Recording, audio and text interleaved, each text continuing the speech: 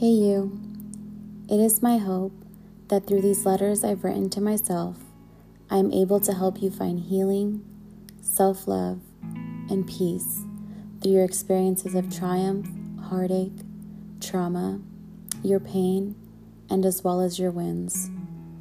Life has its ups and downs. We are not always as put together as our social media profiles make us look. These letters are real, raw, and unedited, sharing my thoughts to myself when I have needed to spill out my soul. Sort of like self-therapy. May these love letters also be love letters to you in your most needed moments. XO, Sabrina.